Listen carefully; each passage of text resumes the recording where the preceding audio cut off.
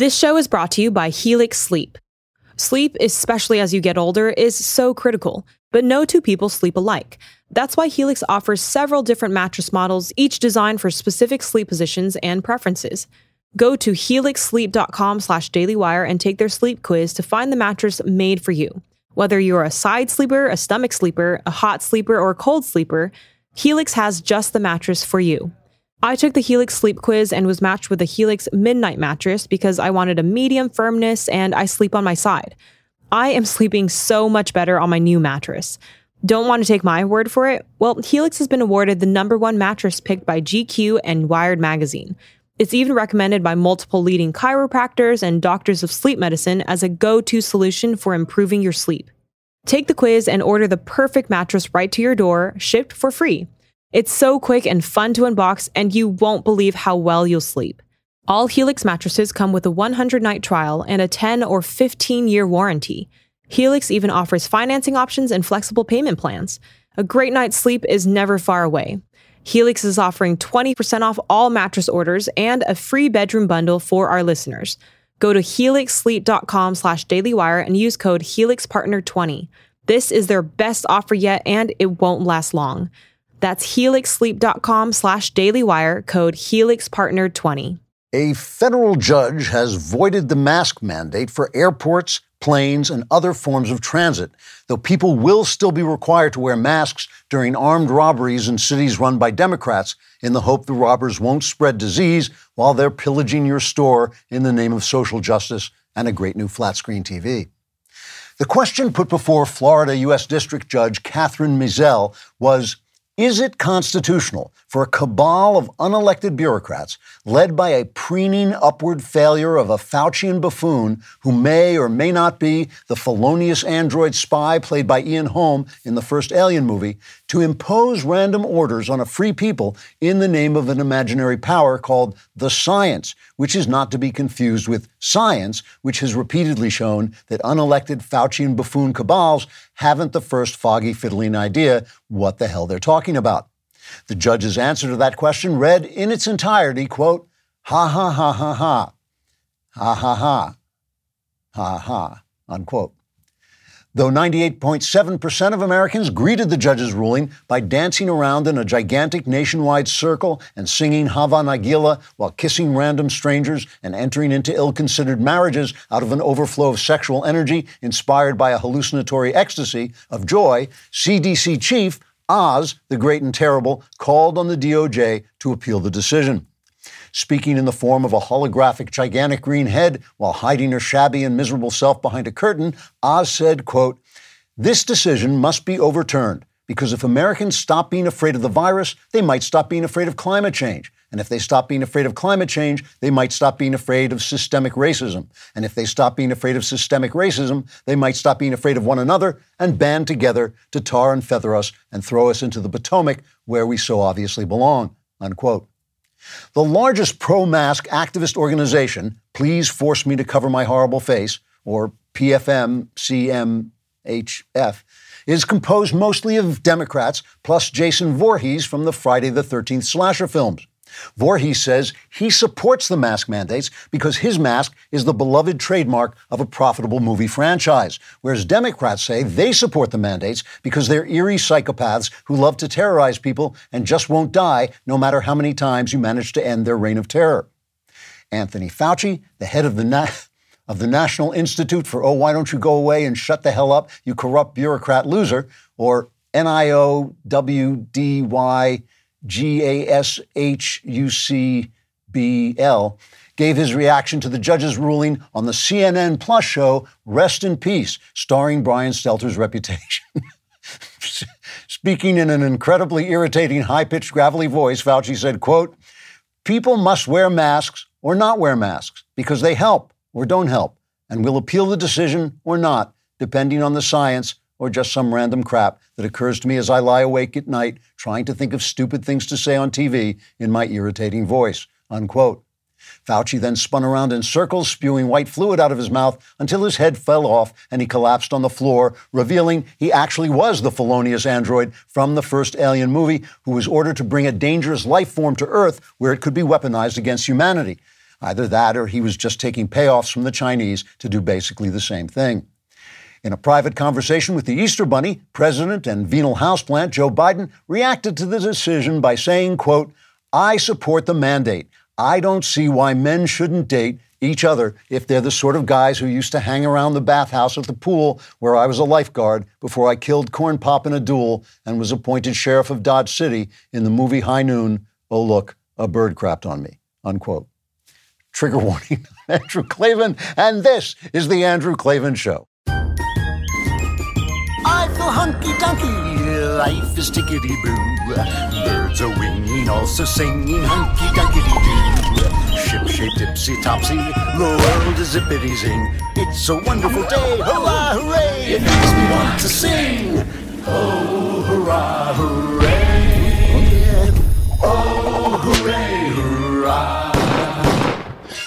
All right, I had to rewrite the joke about CNN Plus because it died while I was preparing the monologue. And if you would like to subscribe, what is it, dailywire.com/subscribe, you can use the code RIPCNN Plus, using the plus symbol, RIPCNN Plus, and you'll get, how much do they get off, Danny? 20% off. For just saying a respectful farewell to CNN Plus. Who could ever have guessed when they make you pay for something you didn't want for free that it would go out of business? But far be it from me to drink the leftist tears. But they just taste so good. All right, the vast right-wing conspiracy known as Klavanon continues. A lot of leftist tears today, and we're going to be drinking them all as we talk about Twitter and Elon Musk and Hollywood and Johnny Depp and Washington and Hunter Biden. Plus, the wonderful Megan Basham has a great report on how the left weaponizes big business. And I have to say, I know I promised with Easter, I said I would stop plugging my book, The Truth and Beauty. I will stop plugging it, but I have to tell you this.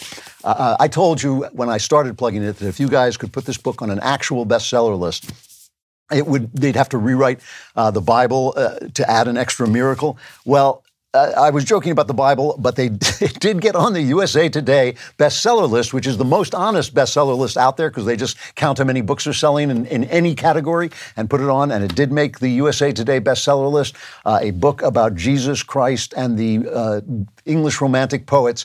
That is down, of course, to God first, but working through you. And I cannot tell you, even though I was joking about the Bible, I cannot tell you how seriously I appreciate your support and the reactions to the book, which have just been absolutely fabulous. It's a very gratifying thing because I wrote this book without telling anybody about it. There was no chance of my selling it. I still believe there was one editor in the country who would even think about publishing it. He did publish it. He gave me a fine advance for it, but he basically let me know he didn't expect to sell any copies, but he was doing it because he thought the book was so good and unique. And the fact that it has done so well has been immensely gratifying, and I owe it to you, and I'm really appreciative. I really am. So that's all I'll say. If that should happen to cause you to go out and buy a second copy for your mom, don't let it stop you. Also, while you're doing that, you want to subscribe you want to subscribe to the podcast, an Apple Podcast. Give us a 5-star review. That helps us out a lot, too. Go on YouTube, subscribe to my personal Andrew Klavan account, and you will get exclusive content, including the Elden Ring, me playing Elden Ring. I read the comments on that. Somebody said he looks like he's never played a video game before. I was playing gamers before you were a gleam in your father. By golly, I played video games when we had to play them without the video. I've been playing video games forever, and it's just that the guys were in my ear and they were telling me to go places where they knew I'd get killed because they thought that was funny. None of them is here anymore, of course. But if you press the bell on the YouTube thing, I don't know what happens. But if it blows up and your entire neighborhood disappears, you'll probably have deserved it. Also, leave a comment, and if your comment is sufficiently cruel and marginalizes, any number of oppressed groups, we'll read it on the show because that's just what we're looking for. This one is from Brandon Gage. This is a serious one. He says, I have to speak up for us Mormons, members of the Church of Jesus Christ of Latter-day Saints. We are generally conservative, but some, like Spencer Cox, have unfortunately become part of the cult of niceness that Jeremy discussed. Please don't mistake all church members as progressive liberals. Our church was founded on traditional conservative values. Yes. First of all, let me tell you what I meant to say, and then I'm not sure whether what I meant to say was right either. What I was trying to say, it's backstage, we're not researching things, we're just kind of talking off the top of our heads. What I meant to say was just by my own observation, the Mormon church, the LDS church, seems very much to me like Episcopalians used to be, whereas the membership of Episcopalians was known as the Republican Party at prayer. It was always very conservative, but the priests and the leadership were always incredibly radical. And now the Episcopalian church is virtually gone. I mean, there are fewer Episcopalians than Jews in this country, and there are no Jews in the country. I mean, it's a very small number. And so that's the way the LDS church looked to me. It looked to me like the leadership has gone left, even though the people I know, and I know many Mormons, have remained right. If I'm wrong about that, I would be delighted, but that is what I wasn't trying to say that all LDS people are left. That would be ridiculous. I know they're not, but I did mean their leadership seems to have gone left. If I'm wrong about that, I would be delighted. I know we're all hearing a lot about cryptocurrency. It's one of the most exciting investment opportunities to come around for some time, but it can be confusing. You wonder, what about taxes? Well, with an Alto Crypto IRA, you can trade crypto like Bitcoin and avoid or defer the taxes. Get into investing in crypto and do it in a tax-advantaged retirement account. Alto's Crypto IRA is the easy way to get crypto into an IRA. Trade all you want without the tax headache, create an account in just a few minutes, and invest with as little as $10 with no setup charges. Get secure trading 24/7 through Alto's integration with Coinbase. There are 150 plus coins available, including Bitcoin, Ethereum, and Cardano. Plus, there are multiple ways to fund your account. You can make a cash contribution or transfer cash from an existing IRA or roll over an old 401k. Open an Alto Crypto IRA account with as little as $10. Just go to altoira.com/Andrew. That's ALTOIRA.com/Andrew. Start investing in cryptocurrency today. Go to altoira.com/Andrew. What else can we talk about? It's always important, I think, before we get into the nitty-gritty of the news, to discuss the broader philosophical issues. So let's begin with America's philosopher-in-chief, Chuckles the Clown. He's cut 4. Space is exciting. It spurs our imaginations, and it forces us to ask big questions. Space, it affects us all. And it connects us all. That is deep. I mean, before she talked about time, now she's talking about space. It's like the space-time continuum of stupidity. But, it actually comes clear when it is explained to us by the explainer-in-chief. Here's cut 9. Pakistan should not, and Afghanistan should be people. All these are about Asia, Mr. President.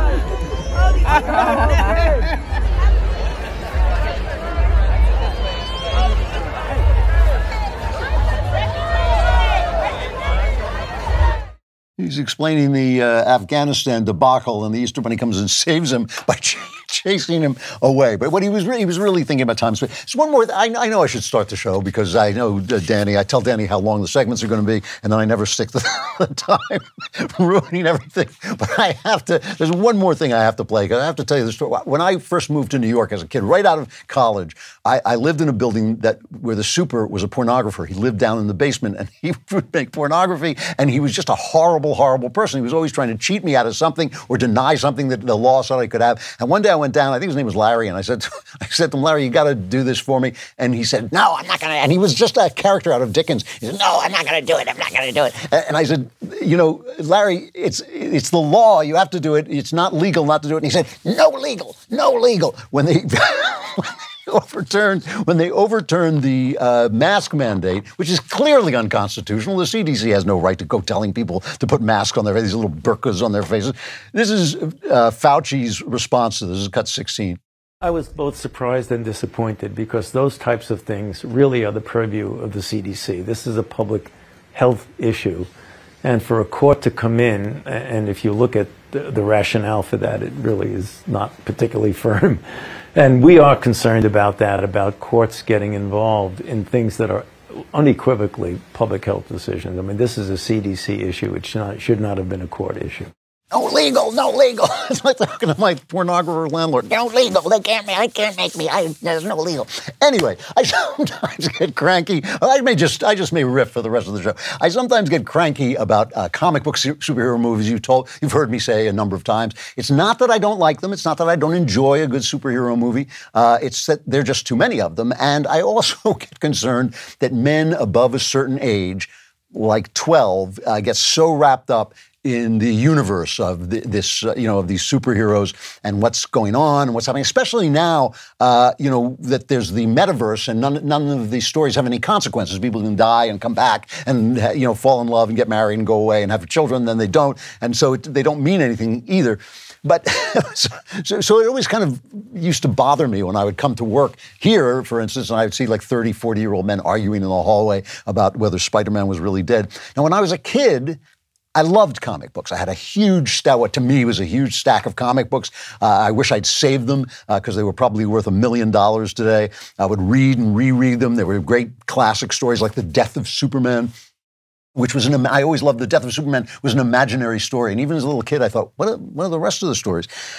But when I got to be about 12, I stopped reading comic books because I discovered girls and I set aside childish things in order to chase skirts like some sort of drooling rabbit animal instead, because that's what growing up is all about. So it really does worry me when guys get, I feel like if guys watch this too much, we may have a population crash. But I've always believed that where young men go, there is the future. That even if it's bad, if young men sit at home and twiddle their thumbs, then the future is going to be bad. If they start building things and go out and doing things and having kids and building families, then the future will be all right.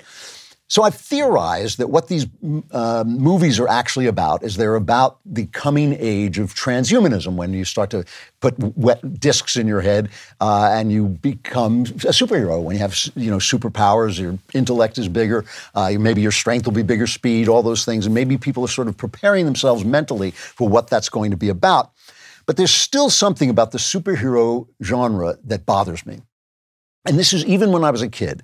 Even when I was a kid, I used to get annoyed at the fact. So I'm 11 years old, 10, 11 years old. I would get annoyed at the fact that every comic book story ended with two superpowered individuals getting into an enormous fight in the skies, either above Metropolis or above the Earth, right? It's just two people and every page would be like, pow, and crash, and crash. And that was every story.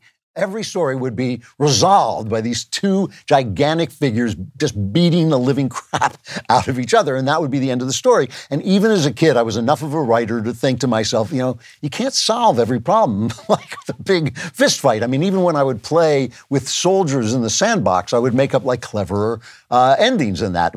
Not everything ended with a fight. In real life, you see little guys who outsmart big guys, and they do clever strategies that kind of get them around them, or they use the law. Women who have no apparent power outside of their own home still can use the moral authority they have as wives and mothers to affect outcomes, and that's a way that a story can take a twist and have an ending. An itinerant preacher from nowhere comes up before the head of an empire and is put to death and still wins the fight and destroys the empire. All kinds of crazy things happen in the world. The left is always trying to say that we have this intersectional chart, so we know who has power and who doesn't have power. But the fact is there are a million different kinds of power, and everybody has a little power over everybody else, and that's what makes kind of life interesting and the fabric of life interesting. And you just don't have every story ending with two people fighting it out. And what I worry about when I see this is that it indicates that people are waiting for big people, superheroes, billionaires, politicians, corporations, power bases to solve our problems instead of solving the problem themselves. And I think this happens to people when they get fearful or when they despair or when they feel helpless. They look to superheroes to solve their problems. They say that, we can only do this. If we can't do this without Elon Musk. We can't do this without Donald. Only Trump can fix it. Remember Trump said, only I can fix it. And you think no, I don't think the president is going to fix everything for us. I don't think a billionaire is going to fix everything for us. Of course, we see it on the left. The left has constantly trying to make you feel small, make you feel helpless, make you feel terrified in order that you will turn to the superhero of the government. The government is going to fly down and and save everything. And traditionally, before Donald Trump, it was the left that was always idolizing their really kind of corrupt and horrifying little people. You know, Barack Obama. I mean, guy's a kind of trashy little guy. You know, he's a mediocrity. You know, he doesn't know what he doesn't know, and he's just an egotist and all this. But he was the light bringer. He was a savior. He was the best. That's traditional on the left. The left is always trying to make us feel that they're fighting for the little guy. They're fighting for the little guy, but really they're accruing power to the big guy. I was watching Jen Psaki. She was talking about this thing mostly in Florida, where they're telling teachers to leave, stop grooming children for a world of sexuality. All these teachers coming in saying, you know, I can't tell people about my homosexual relationship, you know, and now I have to teach them math. What am I to do? I heard people complaining about the fact that they banned a math book because it had critical race theory problems and sexualized problems. People were saying, that's terrible. They're banning a book. It's not terrible. I read the content of that thing. There's no way the state should be paying to put those things in our schools. It is just garbage. It's like, you know, Timmy's mother has a job as a prostitute. You know, it really was stuff like that. It was unbelievable stuff. But Jen Psaki and all the left wants to make us feel that really they're standing up for the little guy, the poor gay man, the poor gay child. That's the little guy in the situation. And here she is shedding some leftist tears. The political games and harsh and cruel attempts at laws that we're seeing in some states like Florida, that is not a reflection of the country moving to oppose LGBTQ plus communities. That is not what we see in data. That is not factual. And that is not where things stand. This is a political wedge issue and an attempt to win a culture war. And they're doing that in a way that is harsh and cruel to a community of kids, especially. I'm like going to get emotional about this issue because it's horrible. But you know, it's like kids who are bullied, and like all these leaders are taking steps to hurt them and hurt their lives and hurt their families. And you look at some of these laws in these states, and it is going after parents who are in loving relationships, who have kids. It's completely outrageous. But it is a wedge issue. Sorry.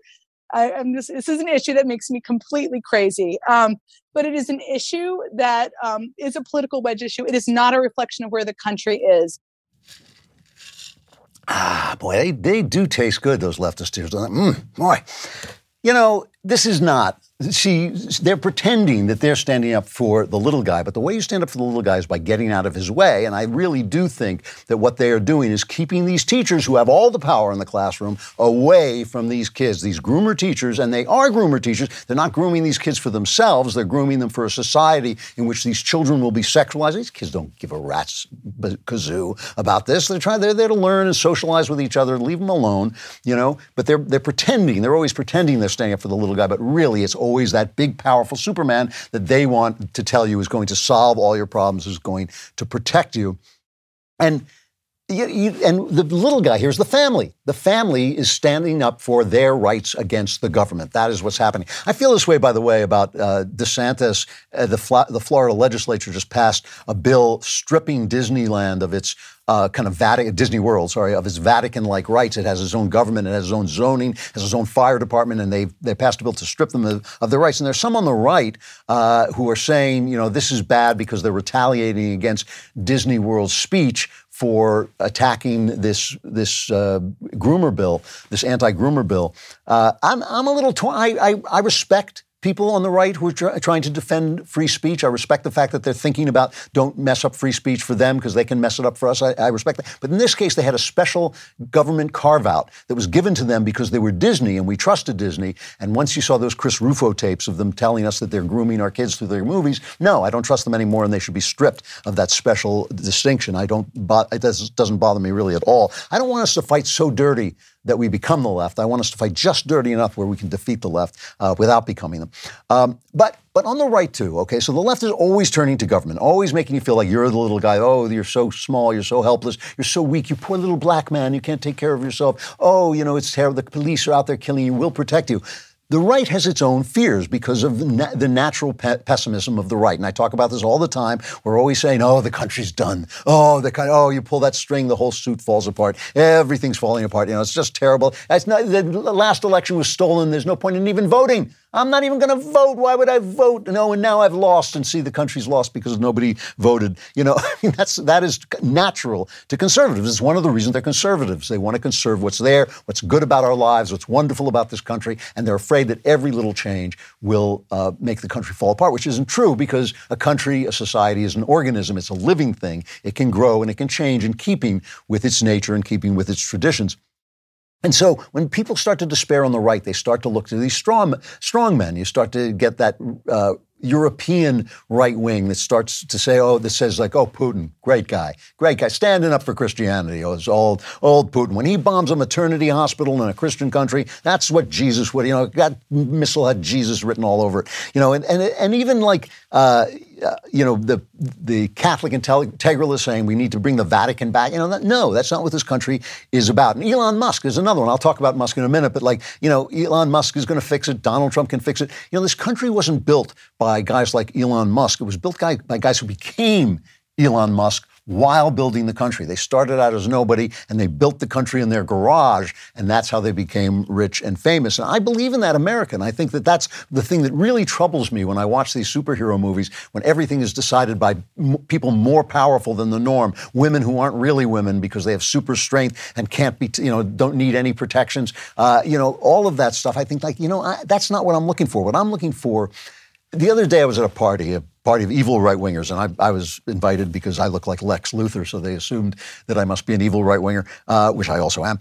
And I was talking to this lovely, absolutely wonderful lady who runs a school, and it's one of these new classical education schools that are kind of coming out, I think, with a lot of support from Hillsdale and other places where they teach the kids Latin, they teach them Western values and Western art. They have them reading very young. They teach them Jesus Christ. They teach them religion. And she was just an absolutely charming lady talking to me at this party. And I was watching her, and she just had this missional flame. She was on a mission, and she was so full of excitement and eagerness about what she was doing. And she, the words tumbling out of her mouth as she described these children. And I thought, maybe there are 200 children in this school. It doesn't even go all the way through 12th grade. They're just building it up, and she's already built it a lot. But that's where the country is going to be saved. And it is going to be saved. And it's going to be saved by ladies like that and people like that, individuals who build their families, who stick to the things that they believe in their homes, right? That's what we have to do. We have to actually live out the things we're talking about. All those conservatives who complain, there's no morality anymore. I want to know, how's the morality in their house? All of them who complain that nobody has any courage, do they speak up when they're threatened with being silenced or being kicked off Twitter or being penalized in their jobs? I want to know if people are, standing up to their government, organizing, the parents who come into school boards. Those are the people who are going to turn this country around. That is the place where this country was built. It was built from the ground up. And that's the place where it will be rebuilt. I mean, when I saw that lady with that missional, flame in her, I thought, give me about 100 flames like that, 1,000 flames like that, 10,000 flames like that. I'll set this country on fire. I will burn the left to the ground.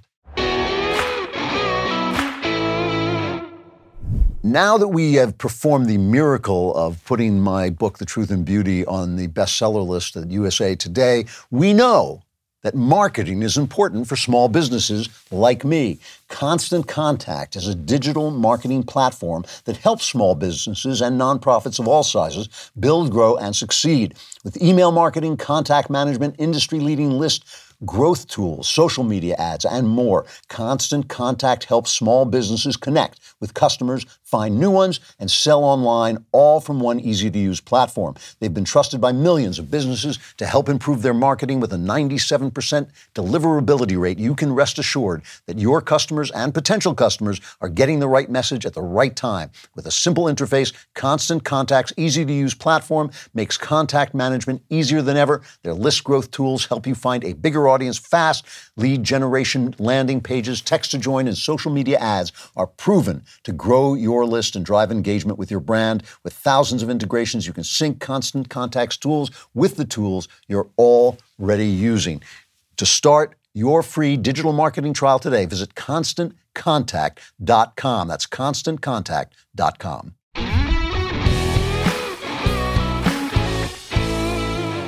So I was thinking of this whole idea of like the big man, the Superman coming to save us when I was watching this story unfold with Elon Musk and Twitter. And I don't want anything I say to be taken as an attack on Musk. That's not at all what I'm saying. I admire him a lot. I think he's a really interesting character, really interesting thoughts. Some of the things that he says, talks about are actually, he comes at things in this sideways way that I really like. It really illuminates the problems in the world and the way the world is going.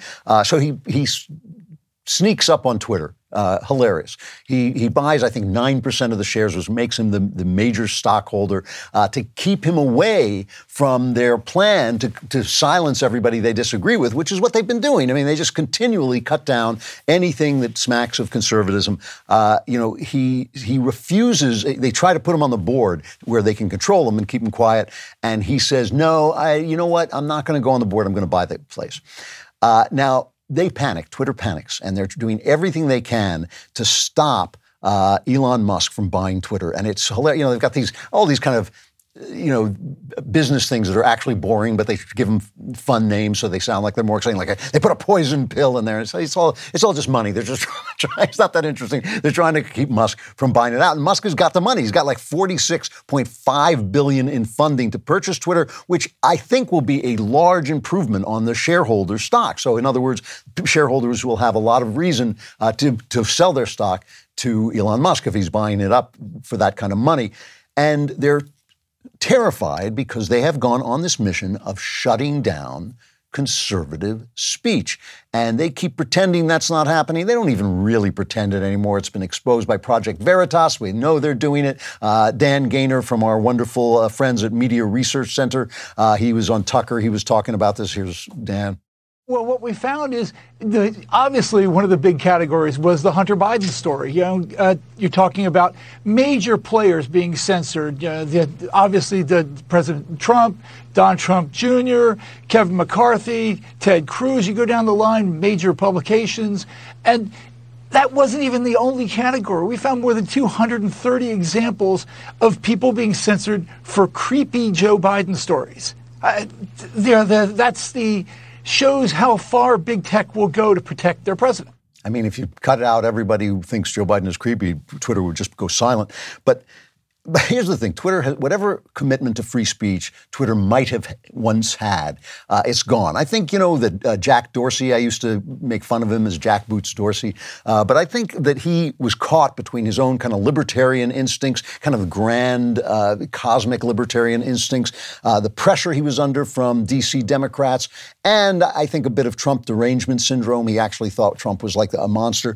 But I think that what Dorsey would have ultimately done was he wanted to release the algorithm to the world. He wanted to set the algorithm free so that anybody with any kind of,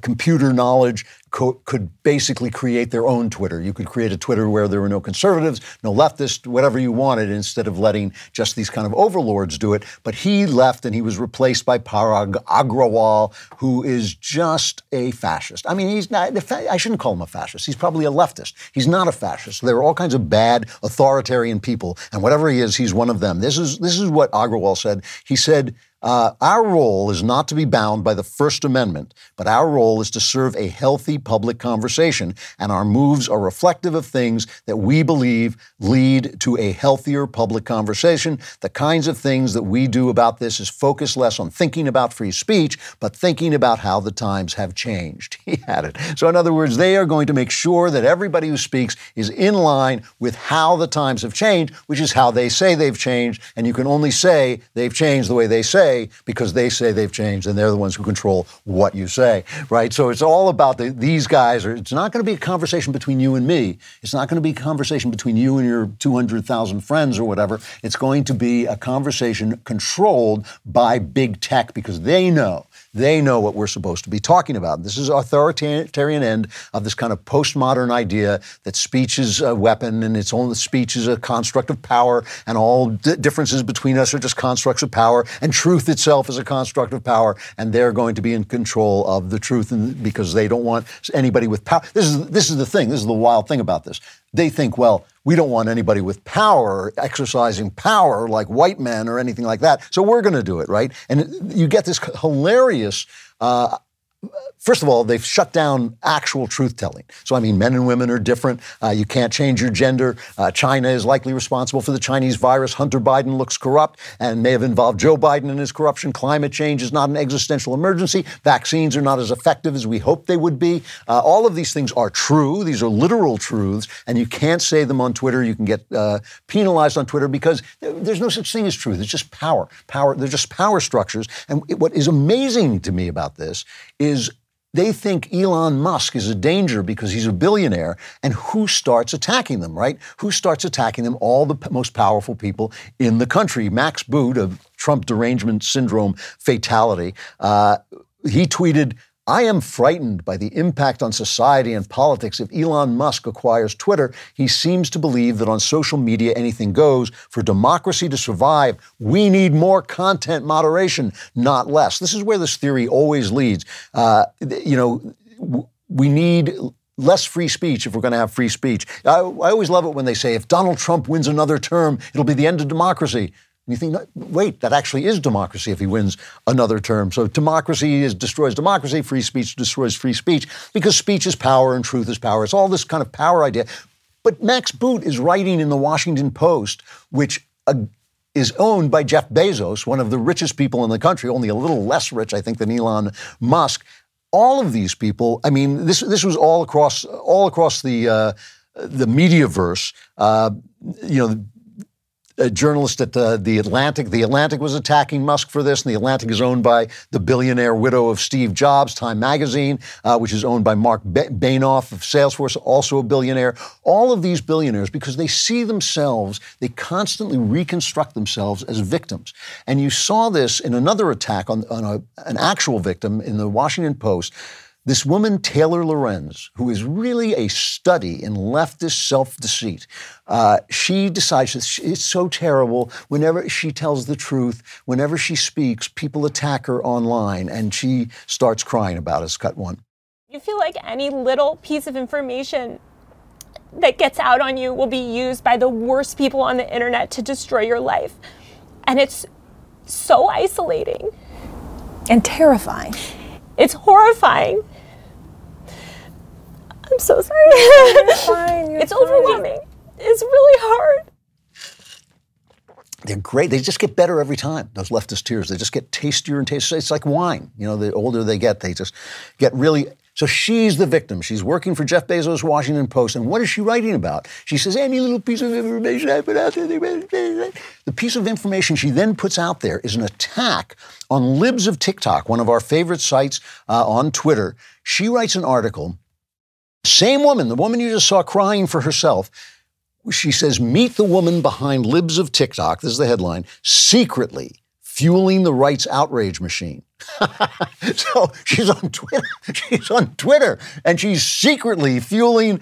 I don't even know what that means. You can't even make a joke about that. It's secretly fueling the rights outrage machine in public. She's secretly doing it in public. And then the subhead goes on. A popular Twitter account has morphed into a social media phenomenon, spreading anti-LGBTQ plus sentiment and shaping public discourse. You don't want independent people shaping. Only Jeff Bezos gets to shape public discourse, my friends.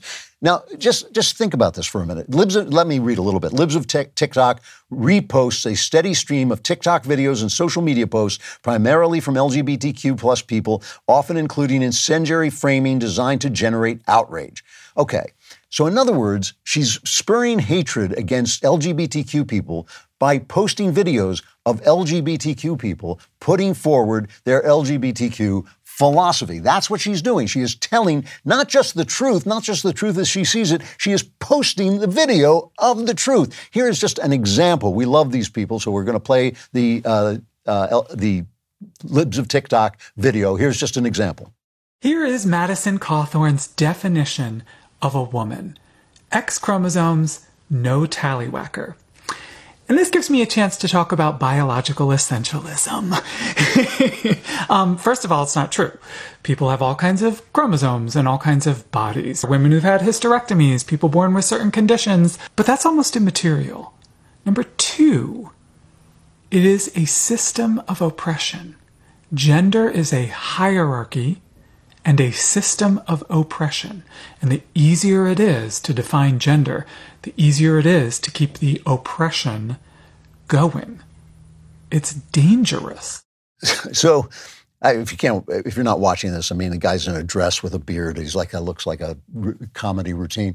I just want to point out that what this guy is saying is not out there. This is a typical theory of most liberal college professors. This is this post-postmodern social justice theory that all truth constructs, all ideas of the way society works, all universal truths, all language itself is a construct of power. So the idea that men and women are different and they are defined by their bodies is an evil plot put forward by white people. I don't know if you saw it online, some guy yelling at Shapiro at one of his college appearances saying, this is just white men think that there's such a thing as gender. Because, you go to Africa where there are black people, there are no genders, obviously. It's a complete nonsense theory, but it's taken over the academy and therefore the left, just as Freudianism did in the 50s and 60s.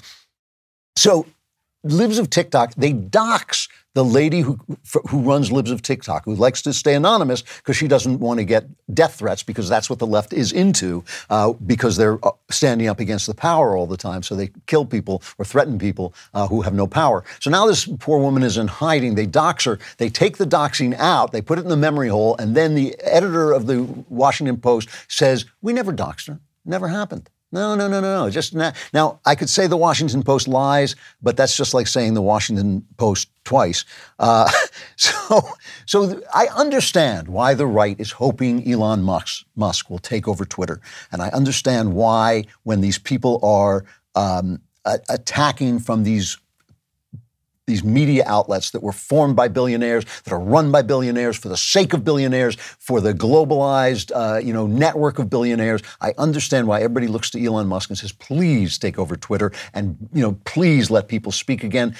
But that's not what I want to have happen. I mean, I hope he does too. I hope it happens. That's fine. But that's not how I want this problem solved. We have a system here where we elect people who represent us. They represent the people. They serve the people. They forget it, but that's what they're there to do. That government gave Twitter and Facebook and YouTube and Google, they gave them this power. They gave them the power to edit without being responsible for content, right? That's that Section 230 that they talk about.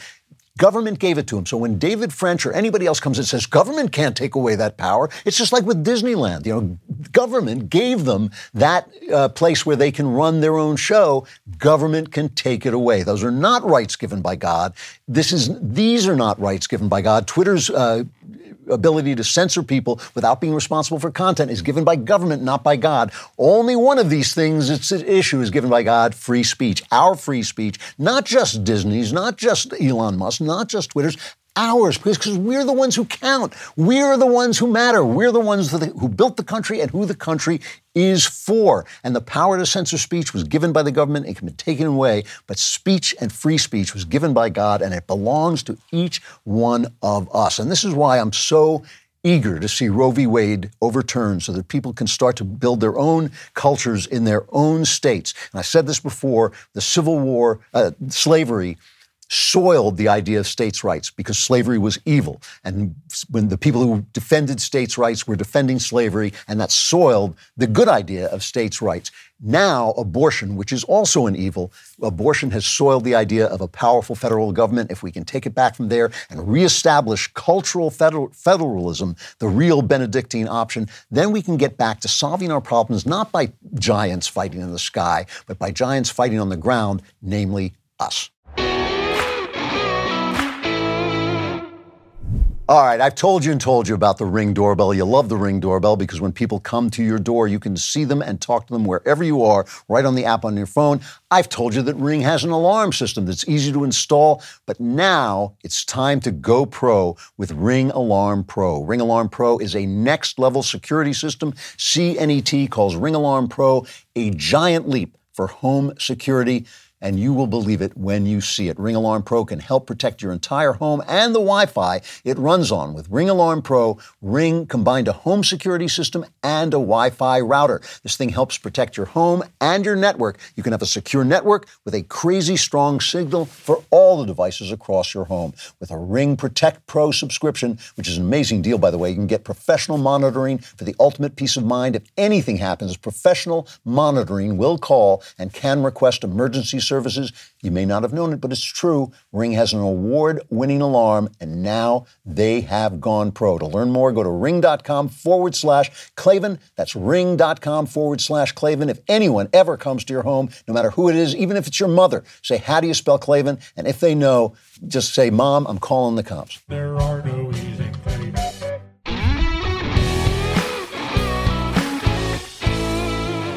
So while we're drinking leftist tears, let's talk a minute about, I want to talk about Netflix, and I also want to talk about this Johnny Depp trial. Netflix is tanking. It's really having a bad time, which is not good for me. And my wife invested in Netflix. My wife does this thing. I've told you about it. You know, she's the sweetest, absolute, most lovely person. Every now and again, she'll sort of drift through the kitchen and say something like, I think this Netflix streaming movies is a good idea. You know, and all our financial counselors will say, well, ma'am, you don't really know. Let us take care of it. And she's always right. So I always tell her, don't listen to them, just do it. So she's always investing in things. And Netflix is really having a problem that they thought after COVID, knew a lot of people came in and subscribed to Netflix during COVID, during the lockdowns. And they thought, yeah, that's going to back off. But they didn't think they were going to lose subscription people, and they're losing them, and they're losing a lot of money, and other subscription streaming services are doing the same. Netflix Plus is gone. That's why you want to put RIP CNN. I'm sorry, CNN Plus is gone. RIP CNN Plus, the symbol for plus, when you subscribe, and you get 20% off to the Daily Wire. But anyway, Netflix is losing money, and they're saying, well, it's because we have so much competition or people are sharing their subscriptions. It never occurs to them to think about the content. And here's the problem with the content. The problem with the content is kind of exemplified by this Amber Heard, Johnny Depp defamation trial. This is not a divorce. They're already divorced, but basically Amber Heard said that during the divorce and afterward that Johnny Depp was beating her up. And he said he never touched her, and he sued her for $50 million for defamation of character. And so they've been out there, these two movie stars, exposing their dirty laundry.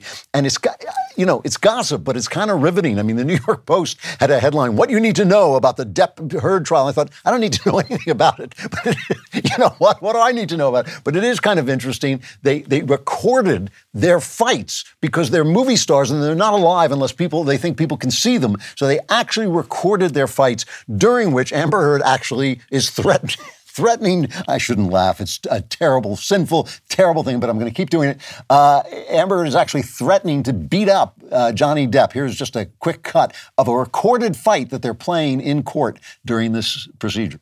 I didn't punch you, by the way. I'm sorry that I didn't hit you across the face in a proper slap, but I was hitting you. It was not punching you. You're fine. I did not hurt you. I did not punch you. I was hitting you. How are you? What am I supposed to do? Do this? I'm not sitting here about it, am I? You are. That's the difference between me and you. You're a baby. I don't know. Is being beaten by Amber Heard, is that like a sex fantasy or something? I don't know, but it's very sad, of course. But it's also just amazing because these people have everything. They have money, they have fame, they have good looks, they have everything there is to have in life, and they're just miserable, okay? And this is why I wonder about the content, because when I turn on Netflix, they have good things on Netflix, but after the BLM riots, it got very woke, and suddenly you turn on and every single show, there was no such thing as two white people getting married. There was no such thing as a show about white people. There was no such thing as a show that didn't have the wonderful black person and a black writer involved and all this stuff. And of course, I don't begrudge, there's a hell of a lot of talent in the black Hollywood community, I know that, and I don't begrudge them working. It's not that. It's what I begrudge is these dysfunctional Hollywood people lecturing me about race, because that's what it feels like.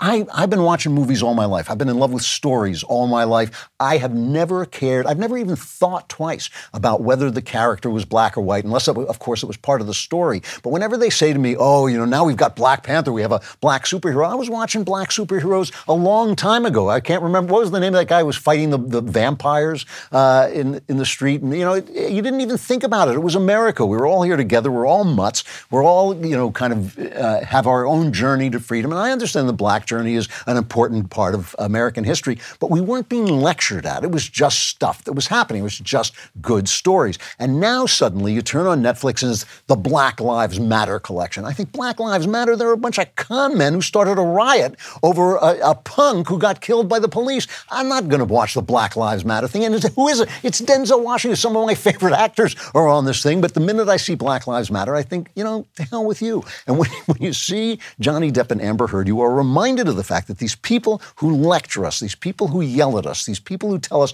we're fools and deplorable because we voted for Donald Trump, these people who make triumphant speeches when they've got a little golden statuette from their fellow dysfunctional Hollywood people, these people who covered up for 150 years for Harvey Weinstein while he basically committed rape, they have no business saying anything to us except reading scripts written for them by thoughtful people of all sides. And they don't do that. And the content coming out of Hollywood is garbage, and it has become worse garbage, and even worse than that, it has become pinched garbage that only contains this little woke perspective that is the perspective of people like Johnny Depp and Amber Heard. And maybe we want people to get out of our way. All these powerful people, all these power centers, maybe they could just back off and let the people who are the country run the country, namely us. All right, I know many of you are sitting in the car that's parked in your driveway because it doesn't run anymore, and you're wondering why you can't get a date. And the reason is your car doesn't work, and you're not saying rockauto.com. When you say rockauto, well, you got to say it in that voice, but when you say rockauto.com, you will have a date because women will come out of the woodwork, and your car will be running because you will know that you can go right online and find the car parts that you need at rockauto.com. You can shop for auto and body parts for hundreds of manufacturers. They have everything from engine control modules, whatever those are, and brake parts to tail lamps, motor oil, and even new carpet. The rockauto.com catalog is unique. It's remarkably easy to navigate, and when you look at it, you can say, I'm on rockauto.com, and watch the women swoon. And best of all, prices at rockauto.com are always reliably low, and they're the same whether you're a professional or a do-it-yourselfer. Why spend up to twice as much for the same parts when you can get them on rockauto.com and get a date as well? Go to rockauto.com right now and see all the parts available for your car or truck. Write Klavan, K-L-A-V-A-N, and you're in their How Did You Hear About Us box so they know I sent you. They'll know just by the way you say their name. All right, once a month, we like to bring on Megan Basham to talk about the culture. She really is doing terrific work at the Daily Wire, covering the culture. She's been doing it for like 15 years. She's written for the Wall Street Journal, National Review, Focus on the Family, the Washington Times. I am following her because I just get a lot out of what she's doing. And if you don't have, I think you need a reader's pass. I can never keep track of all the different levels we have here now, but the reader's pass, I think you need to read her stuff. It is well worth it. Megan, it's good to see you again. How you doing? I'm doing well. Thanks for having me. And congrats on the book launch. Thank you very much. I'm so shocked. It got on the USA Today list. It's the first time a book about Jesus and the English Romantic poets has been on the USA Today list or any other list anywhere. So. I love this topic. You have got a story today that is, well, first of all, it's so pertinent and relevant to what's going on about how these businesses have gone woke and why they've gone woke and the methods by which they've been turned woke, which is really interesting. I'm going to read just a little bit of it just to give people an idea. You write, perhaps no political shift in recent years has had as significant an impact on our culture as major corporations wading into political activism. PayPal, Nike, and General Electric opposed a North Carolina law that required use of government bathrooms to correspond with biological sex, and they won that fight. Buoyed by that success, companies like Coca-Cola and Delta waded into public debate. And, of course, we've seen Disney fighting with DeSantis down in Florida about this law to maintain parental rights. How did we get here? I mean, we on the right used to love big business, and we used to be kind of the party of big business, and now we're fighting them tooth and nail for our culture. How did this happen? And that was kind of fascinating to me because I am not a finance girl. I am not a math girl. So this was all really new information to me. And I came into this story kind of through the side door because I cover a lot of Disney and I was interested in what was happening with Disney. And I started talking to the financial whizzes, and they were telling me, you guys have this story all wrong. This is not about the activists within the company. This is about shareholders from without, and particularly some very big shareholders, the asset managers, BlackRock, Street, and Vanguard. And they said they sort of hold this vice grip on America's Fortune 500. And this was all, it was kind of falling down a rabbit hole to discover all this information. And they said, they own on average 20% of every Fortune 500 company in America. Holy moly. And and they're extremely woke. And they are using their leverage, and we'll get to that in a minute because it's not actually their leverage, it's your leverage that they're using. But they manage these pension funds, they manage IRAs, they manage 401ks. And what they do is they come into these companies and they use their power to say, we want you to enact certain what they call ESG, environmental, social, and governance policies that are woke. And if you don't do this, then we will do things like replace board members, or we won't take your company public. That's Goldman Sachs, who is also very woke. So they enact these policies, and they're doing it using the leverage of your money. So that was really just kind of the insane story to me that I went, how did I not know this? So, it is kind of amazing. Just so we're clear about this, because I'm not a business guy either. I have a pension fund. If my pension fund is managed by one of these three companies, those are essentially shares in their control. I mean, those are shares where they can say, if you want us to invest these pension funds in your company, you have to do what we say. Is that basically it? Well, that, and even more than that, what they do is they go ahead and invest, and then they say, now as your largest shareholder, this is what we want you to do. I see. Yes. Okay. And so they argue it's something called stakeholder versus shareholder capitalism. So in the past, the shareholders are the boss, right? You have to have a good return on investment. Well, now they approach it through something they called stakeholder capitalism, which means we're not just beholden to the people who hold shares in our company. We're beholden to anybody who might claim to have some social impact from our business. And that could be anybody. You could say, well, okay, so Black Lives Matter. We're very concerned about what's happening in the community where we have a company. Therefore, Black Lives Matter is a stakeholder in our company. So we need to do things to respond to their concerns. Did these guys? It's a racket. It is a racket. I mean, but I used to know guys from Goldman Sachs, and they were pure money guys. They couldn't have cared less. Is this a takeover of these asset managers? I mean, or did it just kind of occur to them that this is something they wanted to do at some point? Yeah, I mean, I think in a certain sense that it is an ideological takeover. And part of what was interesting to me, because I went, well, don't you guys just want to make money? And they said, no, at a certain point, you also want the social cachet of saying, that we are environmental activists. And there's the group think, it doesn't matter how much money you have or how successful you are. The group think gets to almost everyone, right? Except maybe like a guy like Elon Musk, who has now been on the cusp of saying, I am very anti this ESG approach. In fact, he's out sort of sounding the alarm saying this is the devil incarnate, this movement. Yeah. So now you have, for instance, Disney, their stock is plummeting because of this fight they're having with DeSantis. I mean, they looked awfully bad after those Chris Rufo tapes. I was appalled. I mean, whatever affection or loyalty or nostalgia I had for Disney was absolutely destroyed watching these kind of people plot against the minds of children. Do the people who are investing, like the ordinary people whose money is going into these pensions, if they start to see the stock fall, aren't they going to come back to the asset managers and say, you've invested my money in something that's collapsing? Well, that was kind of an interesting question that I put to some of these financial guys. And they said, the problem is we haven't been doing that. The right has been entirely absent on this front. And the left has made huge gains. And so suddenly, just now, we're starting to wake up to that. So you're starting to see now, you might say conservative investment groups starting to advise people that, look, even if you own shares, you can show up and start speaking at these shareholders meetings. And I had a finance advisor who's also a former columnist at Forbes who told me, look, if just 10, 15 people had showed up at that original Disney shareholder meeting where Bob Chapek shifted gears, it might have changed the outcome of this story. It might have changed what they did. And, what was really interesting is one of the things he pointed out to me was that when Target went through this bathroom stuff in 2016, he said, a friend of mine is friends with that guy, the CEO of Target, and he's actually an evangelical Christian.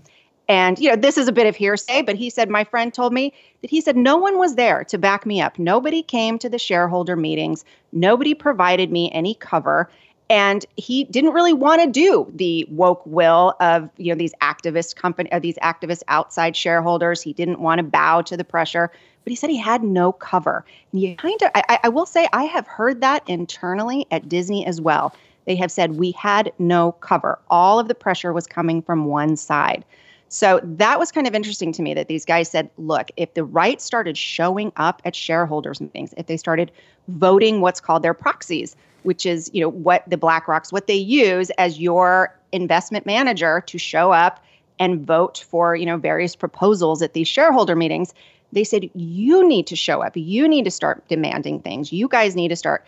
It would be so much more effective than this boycott that we tend to go to. They're way beyond boycotts. Yeah, way beyond. Yeah. That is really interesting. So the story that Bob Chapek, is that his name? Bob Chapek? Bob Chapek. Yeah, the head of Disney, who has also got rumored to be kind of conservative, and certainly said openly that he wanted to take the company out of politics, that he didn't want to be a divisive force. So the story that he sits down and, a couple of angry LGBTQ people in the company bully him and he collapses, that's a false story. That is not the truth. That's not what happened. Well, it is certainly part of it, and I don't want to discount that influence, but the other part of it is those employees start making noise to the press, and these large shareholder groups start going, well, we don't want this negative press. And if you remember, or maybe you don't, if your audience doesn't remember, during that shareholders meeting, that was when Bob Chapek shifted gears. They went to a shareholders meeting where there were noisy leftists saying, we're very concerned about you angering your activist employees and creating this bad press by not opposing the Florida bill. So for a while there, all the noise shareholder-wise was only coming from the left. Now, I'd be curious to know if they could go back. They might not do things differently because I don't think they anticipated this level. I don't think they ever saw the number of people going, that's enough, Disney. This is enough of these corporates, sponsorships coming in and saying, here's how we're going to transform America. I think it's kind of come as a shock to people. Because they're so wrapped up by the press surrounds them, they cannot see outside that. Would it help if people who have their pension fund at BlackRock, or they have, whatever investment they have at BlackRock, would it help if they went to BlackRock themselves and said, hey, we don't want you doing this, this is my money, you're using my money, my investment, or is each person too small to do that himself and would need some kind of coalition? Well, the coalition, I think, is important, but I loved what one of the finance guys I talked to, because then he started to speak my language of literature, and he said, I am tired of the Denethor thinking on the right. And remind people who Denethor is. Yeah. So Denethor in Lord of the Rings is the cowardly steward of Gondor who assumes that the cause is lost and decides to commit suicide rather than fight. And so this finance advisor, Jerry Boyer, said to me, I am tired of this Denethor thinking on the right. And it's very much, he said, like the Old Testament Israelites who say, we're grasshoppers in our own sight compared to I might have been the Philistines. But so, he said, we don't fight. So we just assume that we're going to lose. And we don't make those calls and we don't offer that pushback. And so, he was very much like, yes, it is important to do that. It's important to get organized. But he also said, what's been interesting is that the red states are starting to wake up to this danger. So you're starting to see people like Ron DeSantis. I think West Virginia has also done this. They are demanding answers of BlackRock, and they are saying we are going to pull our state pension funds out of your company if you don't stop using that money to do this woke corporatism. So speaking of that, speaking of the red states striking back, You have Ron DeSantis and basically the Florida legislature saying they're going to strip Disney of its special, I don't even know what to call it. It's this kind of Vatican-like state that Disney has in the middle of Florida where they have their own government essentially, and it's going to cost them a fortune if it's taken away from them. And people on the right, and I respect this, I respect their concern certainly, people on the right are saying, well, that's going too far because now what you're doing is you're punishing Disney for constitutionally protected speech. Disney has the right to oppose this law if they don't like it. How do you feel about that? Having watched this unfold, do you feel DeSantis has gone too far, or do you feel he's fighting, he's just fighting the way the fight has to be fought? Well, for me, I feel that they're correcting something that never should have happened in the first place. I don't like these special carve-outs. I don't like a Disney Vatican City. I don't think that should have been a thing where they say, you don't tax us, we will do the taxing, we will run the emergency services, we will decide what we build there. I don't understand why they don't have to answer to the local governing authorities like everyone else. That just seems like a bad deal. So in a way, I go, this is a correction of what never should have been. I also think that there's something a little bit naive about arguing, hey, this is just Disney's free speech.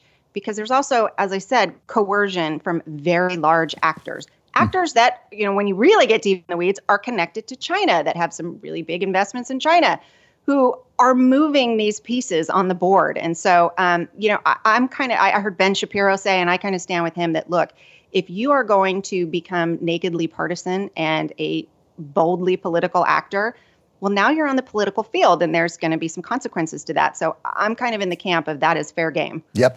Yeah, I kind of agree with that myself. I'm running out of time, but I would like to know what you think. What direction do you think this is going? Is this too complicated for the ordinary person to fight back? Is this the kind of thing that we're just going to have to sort of read in the papers what happens, or do you really think that activism will turn the tide? No, I don't think it, and I'll tell you why, because I am that average mom, suburban mom at home who doesn't know anything about this sort of, when I started reading about it, my head hurt a little bit. Yeah. And I'm like, explain these terms to me.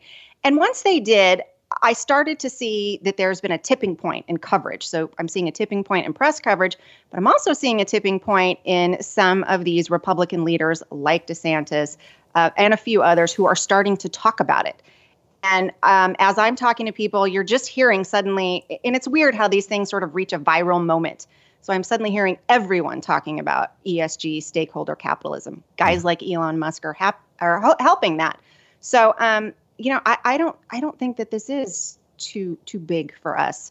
I think, look, the left can do it. We're smart as they are. Why can't we do it? That is a great point. Megan Basham, you really are doing a terrific job. I'm not flattering you. You're doing excellent work, and I hope people are taking a look and getting the Reader's Pass and looking at it. This article on ESG, how 3 investment firms are turning companies like Disney woke and what you can do to fight back. Megan, we will see you again next month. Thank you for coming on. Absolutely. Thanks for having me. Always good to see you. Thanks. Well, as you all know, Matt Walsh is now a very important voice in the transgender conversation, mostly because he is now the author of the best-selling children's LGBTQ plus book, Johnny the Walrus. This is why he was invited to Dr. Phil to discuss these most important issues with experts who could not even tell him what a woman was. If you haven't seen it yet, I highly recommend you check it out. And even more importantly, if you haven't picked up a copy of his best-selling children's book, you should do it immediately. It sold out in 48 hours when it was released, but don't worry, more copies are on the way. Reserve Johnny the Walrus now on Amazon.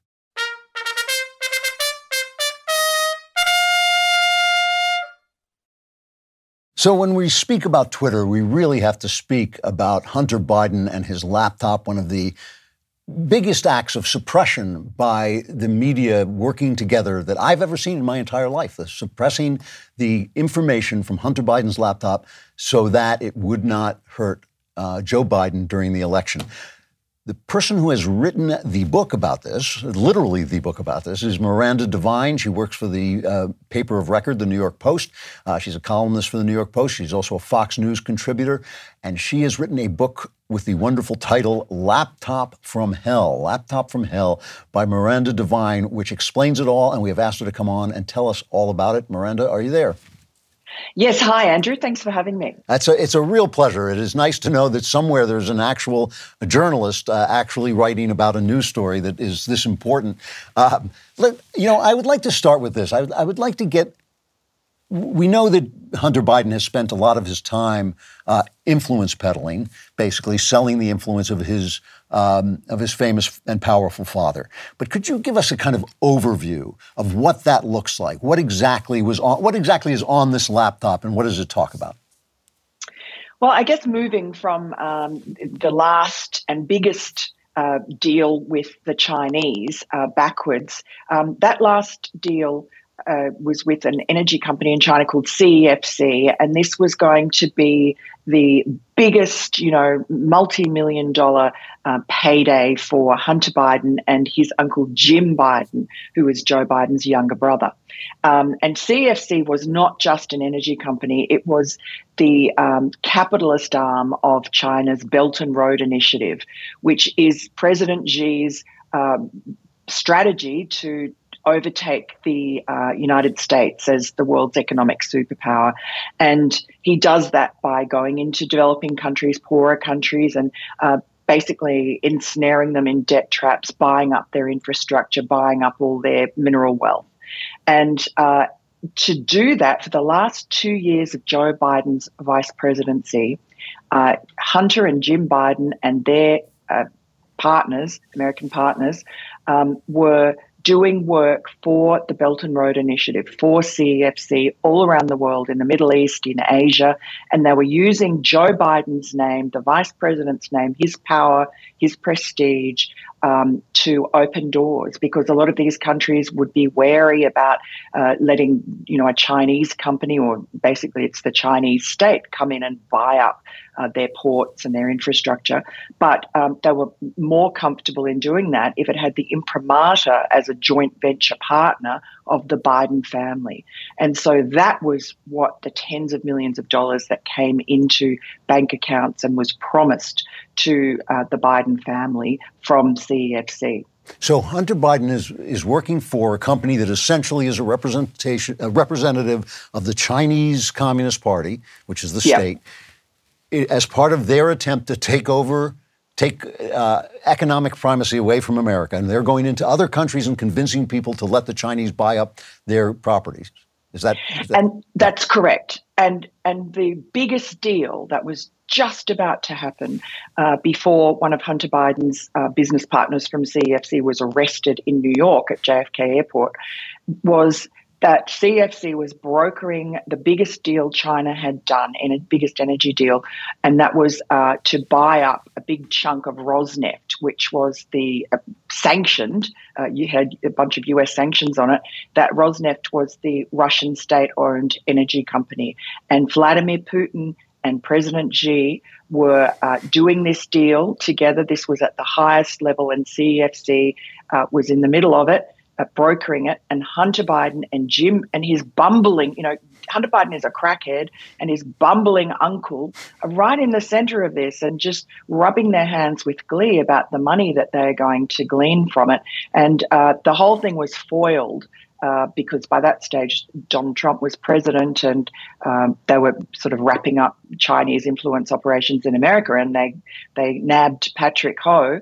And after that, the whole CEFC enterprise fell apart. The Chairman Yi, who was Hunter Biden's partner, was arrested in Shanghai, then disappeared, believed dead. And the Rosneft sale never went through, and China had to pay Russia $200 million in compensation. But this is the level at which Hunter Biden and Jim Biden were operating, right at the very highest echelons of the Chinese and the Russian governments. And so in this laptop, and this is Hunter's laptop left in a repair shop, right, that somebody got their hands on. In this laptop, is there any evidence that Joe Biden knew about or profited from this deal? Tons of evidence. Yeah, I can't believe I'm listening to this. It's like a Batman story. All right, It is. Yeah. It is. I mean, honestly, writing this book, I just felt sometimes, especially all the characters are larger than life and peculiar. Everybody is sort of quirky in this. And you think, this is some sort of, I don't know, Truman Show that we're living through, but it's real. And basically, Joe Biden, I mean, firstly, the most obvious involvement of his is his multiple meetings with Hunter Biden's overseas business partners. That was something that he told the American people he knew nothing about. During the campaign, he was repeatedly asked about his knowledge of Hunter Biden's overseas business deals. He said, I know nothing. And that's just proven false by lots of material on the laptop, but also by from the testimony of one of Hunter's business partners, Tony Bobulinski, also the contents of his devices that he handed over to the FBI that I also have that really overlap with a lot of the material on the laptop. And Tony Bobulinski gave a press conference in October 2020, just after our story came out, to basically corroborate the material that we had published. He was ignored.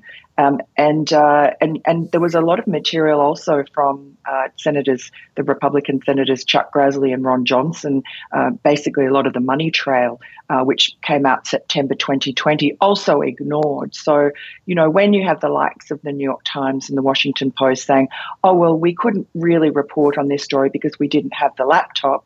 I mean, there was plenty of other evidence. The laptop's just one element to put together which is, it's the jigsaw puzzle basically, which goes to show piles and piles of at least circumstantial evidence pointing to deep corruption over many years of Joe Biden and his family when it comes to really America's biggest adversaries and around the world, Russia and China in particular. So we know then that Joe Biden met with Hunter Biden and his business partners. Yes. We know from Bobulinski, I guess, that they discussed business. They were talking about this business. Yeah. Do we have any evidence that he was taking a payoff? There's not a lot, but there's certainly a lot of indications on the laptop.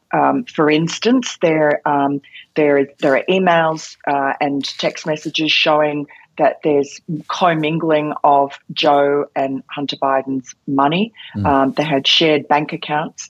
Hunter's the sort of president, his factotum basically at his company, Rosemont Seneca, a guy called Eric Schwerin, was very detailed in some of his emails, and he talks about, cashing or depositing Joe Biden's tax refund check when he was vice president into an account and then writing a check out of it for Hunter.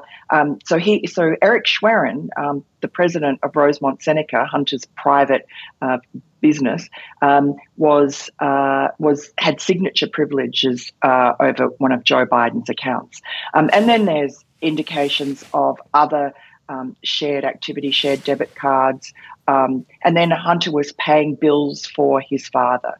So there's an AT&T phone bill every month, $180, $200 a month that Hunter was paying. There was also bills that were coming in for renovation and repairs on Joe Biden's, one of his Delaware houses. A few thousand here, a few thousand there, things like fixing a retaining wall or doing painting or fixing shutters or replacing air conditioning, those sorts of things that bills were owed. The only reason we saw that is because these bills were so overdue that the local Wilmington, Delaware tradesmen were complaining because that, it might be only $5,000 to Joe Biden, but it's a lot of money to a small businessman. So, right. So that's why we see it. So it's probably the tip of the iceberg, but I would imagine that the grand jury in Delaware that's investigating Hunter Biden we already know it's been pulling on the threads that lead to Joe Biden because witnesses have been asked the question, who is the big guy? And the big guy is Joe Biden. And we know that from various documents on the laptop, but also because Tony Bobulinski says that was the name or one of the names that Hunter and the other partners used to refer to Joe Biden when he was vice president, because they were trying to keep Joe Biden's involvement quiet there's a lot of indication of that in the encrypted WhatsApp messages on Tony Bobulinski's phones and BlackBerry. Basically, don't mention Joe's name. They're paranoid about it. Obviously, and then Jim Biden, Joe's brother, said to Tony Bobulinski at one point, when Tony said, "Aren't you worried about Joe Biden getting caught up in all of this? Politically it will be damaging." And Jim Biden just says to him, "Plausible deniability." So they always managed. Yeah. Yeah. So he says, as I recall, there's an email where he says it's 10% for the big guy. Is that what he says? That's correct. Is he talking about any specific payment when he says that? Yes, so this was 10% equity in this joint venture with CEFC, that company I mentioned before, the energy company, which is really Belt and Road Initiative. That's 10% of that joint venture, which would have been worth, I don't know, a lot of money. I mean, they were thinking that this whole deal would have been worth, say, $100 million, but the sky was the limit. But it fell apart, as I said. Did it fall apart so they never made any money off it? No, they made a lot of money off it because of the 2 years worth of work that they did in 2015 and 2016. Now, Hunter told the Chinese that they owed him $20 million, or his family, $20 million. And he had a screaming match with the 2IC of CFC in New York. And so eventually some of that money did come through. There was $10 million that came through to Hunter, which he shared with Jim Biden. And then there was another $6 million, which came through to one of Hunter's business partners, Rob Walker. And and we see some of that money. I think I traced about $500,000 that went from Rob Walker's bank account to Hunter Biden. But again, look, the Delaware grand jury has subpoenaed all these bank records of Hunter Biden's. They will have much more visibility than we have. What we have is little data points, building up to a data pattern that looks very suspicious. A lot of instances where Joe Biden has denied something that is just so obviously not true. So all put together, it's a real pattern of corruption and subterfuge. But the Delaware grand jury has much more power than we have to go in and see these bank accounts, see where the money's gone, and that's where Chuck Grassley and Ron Johnson were so useful, because their inquiry found these Treasury Department documents which contained 150 different suspicious activity reports that banks are required to file with the Treasury Department when suspect money comes into American bank accounts in great quantities.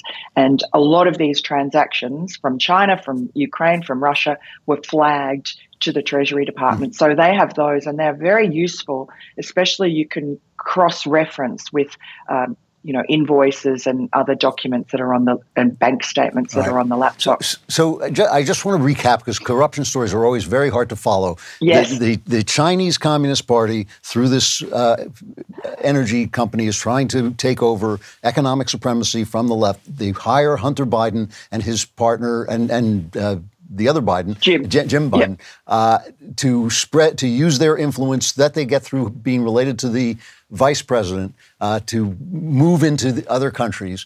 They're paying millions of dollars. 10% of that is allegedly going to the big guy. Okay, so that's where we are. Now, one of the most fascinating things about this is the story of the story. You're at the Post. Were you at the Post when they got the laptop? Oh, of course, yes. You were. Can you tell me, I know I don't want you to give away any sources, of course, but can you tell me how that happened, or some ideas? Yeah. I mean, we're completely upfront about it. We said exactly where we got the laptop from and the whole chain of custody. So basically, Rudy Giuliani's lawyer, Bob Costello, phoned me, or actually texted me one night with four or five photographs that were from the laptop. And one of them was that famous one of Hunter Biden asleep with the crack pipe in his mouth, or the meth pipe in his mouth. Right. And said, "Are you interested?" "Yes, of course," blah, blah, blah. And And at the same time, or about a week earlier, 10 days earlier, Emma Jo Morris, my colleague, had been told by one of Steve Bannon's people that there was this laptop. Now, Steve Bannon didn't have the laptop, but Rudy and Bob Costello had called him in to look at some of the Chinese, characters they didn't understand. So Emma Jo went out to Bob Costello's house and he allowed her to look at some of the most salient emails, and she started doing her own work on it. But so she did a lot of due diligence before I got this call from Bob Costello. But unfortunately, because this is 3 weeks before the election, our lawyers were a bit spooked about it all. We didn't at that point have the laptop, so it sort of had sat with the lawyers for a while, and everyone was sort of a bit discombobulated, didn't really know if this was legit. And so, but once we got the laptop, which we got on the Sunday or the Saturday after the phone call from, I think it was a Sunday after the phone call from Bob Costello, things started to move. We sent a reporter, we sent reporters everywhere, but we sent one reporter down to Delaware to interview John Paul MacIsaac, who was the owner of the laptop repair shop place. Miranda, I'm running out of time. I'm sorry to rush you, but I have to. I'm listening to this, and I was a reporter myself. You obviously were doing great reporting. Were you shocked when when the entire media, Empire of Lies media, basically cut you down and started calling it Russian disinformation, going after Grassley and Johnson? Were you surprised by that? Weren't really surprised by the Democrat-leaning media because they were all in the tank for Joe Biden. That was pretty obvious. Yeah. What we were shocked about was big tech, Twitter and Facebook locking us down, censoring us. And then it was just this rolling parade of censorship and lies, and we had the 51 former intelligence officials, including John Brennan, CIA, coming out and claiming in a letter this was Russian disinformation. So dishonest. These people have, access to classified information, and they never cleared that letter as they should have with their agencies. I mean, it was just so nefarious. And then, of course, Joe Biden used that letter in the debate against Donald Trump, that final debate, to just put the kibosh on the whole story and make out that it was Russian disinformation. And that was the fig leaf that was needed by the rest of the media to bury the story and pretend that it was unimportant. It's unbelievable. Do you think now that Biden might be indicted? Hunter Biden? Yes. Yes. Look. Yeah. I mean, if you had to ask me to guess, I would say yes. I think that will happen, because you just look at the trajectory and a few of the leaks that we've been getting out of the grand jury. They're certainly pulling on threads. They've interviewed a whole bunch of his former business partners and girlfriends. They're looking at a lot of tax violations, alleged money laundering, alleged FARA violations. There's a lot of evidence for that. On the laptop, but also in the Bobolinsky material, and also they're looking into Blue Star Strategies, which is a Democratic lobbying shop, which was also involved with Hunter in the whole Burisma Ukraine scam. So I think we will see some pretty significant indictments come out of that grand jury. They've been working since 2018. But whether or not Hunter manages and his lawyers manage to sort of downplay the FARA violations, turn them into civil violations, he gets away with the tax problem he's already paid back $1 million in tax that he borrowed from a kind benefactor in California. So he always seems to get away with things. And also his father has pardon power. So unlike everyone else, all his other business partners and associates have met sticky ends. They're in jail. They're dead. They're financially ruined. Their reputations are gone. Hunter is fine. Yeah, it's great. The book is called Laptop from Hell. You want to read this book because you want to be out ahead of the story because it's going to get more and more interesting as it goes along. The author is Miranda Devine. Miranda, thank you so much for coming on. That's great reporting. It really is a great job. And Laptop from Hell, get the book. Thanks a lot. It was great talking to you. Thanks, Andrew. All right, the Clavenless week is fast approaching. I was going to make a joke. I was going to say last week it was Easter, so the Clavenless week wasn't so bad, but Jesus can't save you now. But that's a blasphemous joke, so I'm not going to make it. And don't laugh just because I happened to slip it in there. But before the Clavenless week, have I lost my mind? It's possible. Before the Clavenless week begins, we will solve all your problems with the mailbag. It's horrifying. I'm so sorry. It's overwhelming. Those leftist tears. That's what it is. It's leftist tears. It's like an elixir. It's like being on, what do they have on Mount Olympus? God. They have leftist tears. That is what they have on Mount Olympus. All right, from David. Hello, great bald-headed genius behind the curtain. First, I want to thank you for all the wisdom you've shared in the 2+ years that I've listened to your show. You've introduced me to new ideas and ways of thinking about old problems that have improved my life immeasurably, and I'm looking forward to reading the truth and beauty. I'm 37 years old. I've been badly mistreated by the women I've had relationships with. In my experience, Christian women are mean, demanding, manipulative, and neurotic. By God's grace, I've held on to my purity despite randomly yelling rock auto in coffee shops. I still desire to be married, but as I'm in my late 30s, I find myself struggling. My question is this: how do I hold on to hope for the future while also understanding that God's plan for me might not include a wife and a family and a home? Thank you for all you do. Please know that I pray for you and your family every week. Sincerely, came for Klavan, stayed for Klavan.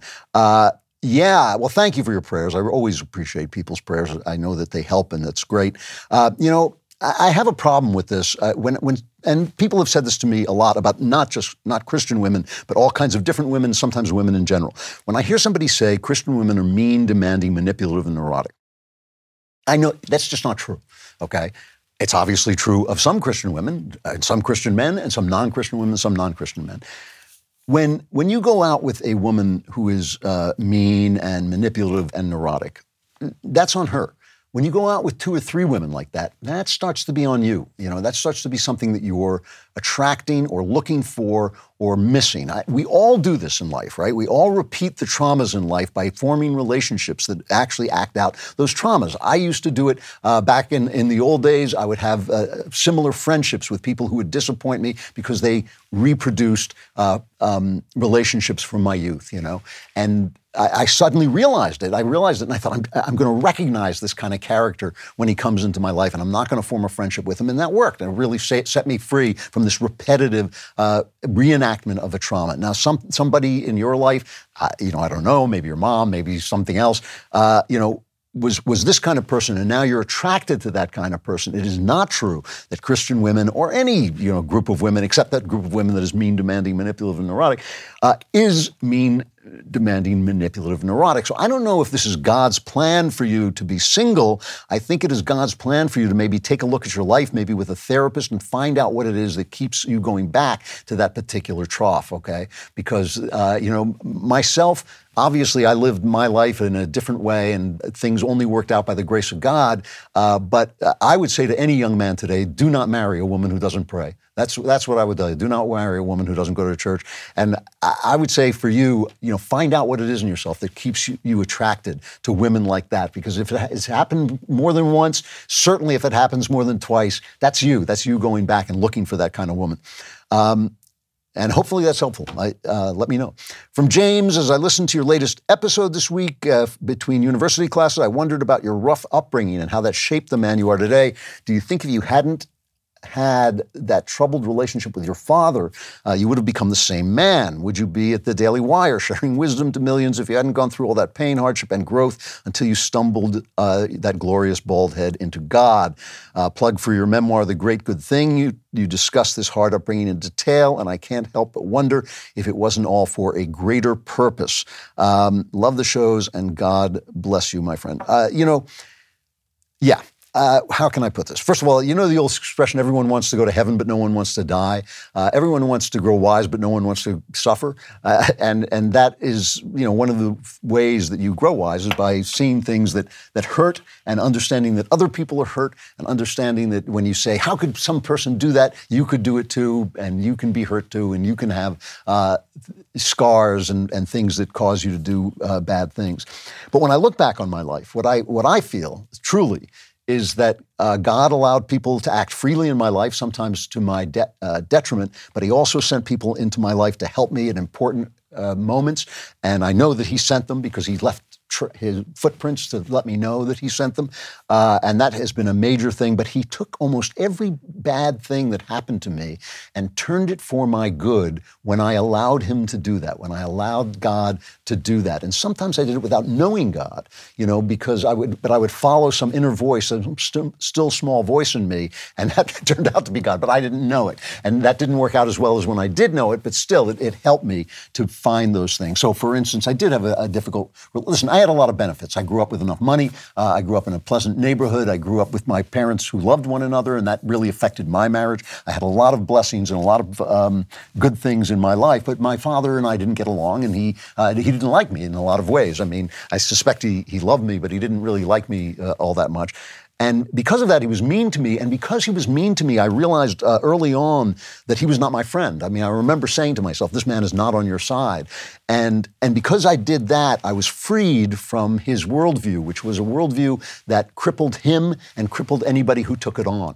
And because he had mistreated me, and because I don't like to be mistreated, and I do reject people who mistreat me, and that's just instinctive, I didn't get his damaging worldview. And that was kind of God kind of working in me as long as I didn't just listen to my father's voice, as long as I listened to this other voice that turned out to be God's voice, I was led away from, even in the bad things that happen, and I still have scars from that. I still have emotional things that are, damaged because you can't grow up in that kind of pain without being damaged. But still, those even the damage, even the limps, and the things that hurt me actually led me to beautiful things. And so that is the way life works, unfortunately. I wish it only worked by positive incentives, but it actually is, because we're free, we hurt each other, and in hurting each other, especially when we're young, we scar each other, and yet God can take even those scars and turn them to your good, and he has done that again and again in my life. So I'm grateful to him, and I understand,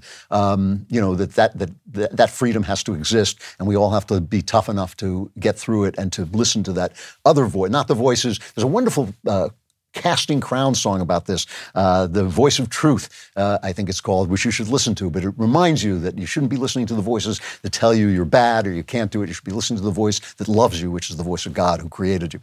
From Mariah, I enjoyed listening to your most recent Easter episode. I'm enjoying reading The Truth and Beauty. I'm from an evangelical background, so it's nice to hear a different perspective. Last week's podcast, you talked about what you think the Jews' role in his chosen people. Specifically, you mentioned that you do not think that God's covenant with them is nullified and that they are cast off. And Mariah says, I agree that the Jews had and continue to have a special place in the kingdom, but do they need to be found? Jesus says, I am the way and the truth and the light, and no one comes to the Father except through me. So do the Jews need Jesus? Listen, yes, the Jews need Jesus. I think it is better to know the face of God. I think Jesus is the face of your God, whether you're a Jew or not. And I think I think it's better for Jews. However, I do not think that you need to know the name of Jesus to be saved. What C.S. Lewis says, I wrote it down. He says, we do know that no person can be saved except through Christ. We do not know that only those who know him can be saved by him. Christ can save whom he pleases, right? And this is the thing, because I know a lot of people who serve Christ without knowing his name. And I know a lot of people who say, Lord, Lord, but do not do what Jesus tells them to do. I think we all know that, right? And I think that, God is not a game show. He is not waiting for you to guess his name. It's not like Rumpelstiltskin or anything like that. He is hoping that you will become like him and follow him. And I know people who follow him without even knowing who they're following. And so, I have great hope, and I never think, You and I, this is the key thing. We don't get a vote. We don't get even a single vote. We don't get half a vote. We don't get to put in a ballot with a phony name on it. Nothing. We get no choice about this. And my belief, first of all, my absolute knowledge is that God will judge us perfectly with perfect mercy and perfect justice. And I think that is going to be surprising. When we get to the halls of heaven, we're going to see some people we didn't expect to see there. We're going to see some people who aren't there maybe, who we did expect to see. And so we shouldn't judge each other on those terms at all because we don't know anything about it and we have no say in the matter. And the best thing we can do is love one another, Jewish or not, Muslim or not, atheist or not, love one another as if we were looking into the image of God, because we are. And with that, I'm going to plunge you mercilessly into the darkness of the Klavanless week. Wailing, gnashing of teeth, fire, broken glass, the whole business. You will not make it to Friday, but if you do, we'll be here with the Andrew Klavan Show. I'm Andrew Klavan.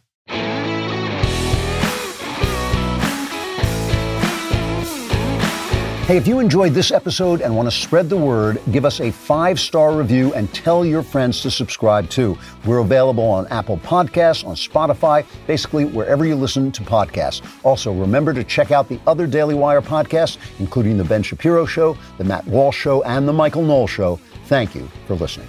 The Andrew Klavan Show is produced by Lisa Bacon. Executive producer Jeremy Boring. Our supervising producer is Mathis Glover. Production manager, Pavel Wadowski. Editor and associate producer, Danny D'Amico. Our audio is mixed by Mike Cormina. Animations are by Cynthia Angulo. Hair and makeup is done by Cherokee Hart. Our production coordinator is McKenna Waters. And our production assistant is Jacob Falash. The Andrew Klavan Show is a Daily Wire production. Copyright Daily Wire 2022. CNN Plus shuts down after just 21 days. That's less than 2 Scaramucci's. I get protested at Boston University, me, little old me, whom everybody loves. And Elon Musk proves that he is in it to win it on this Twitter fight. Check it out on The Michael Knowles Show.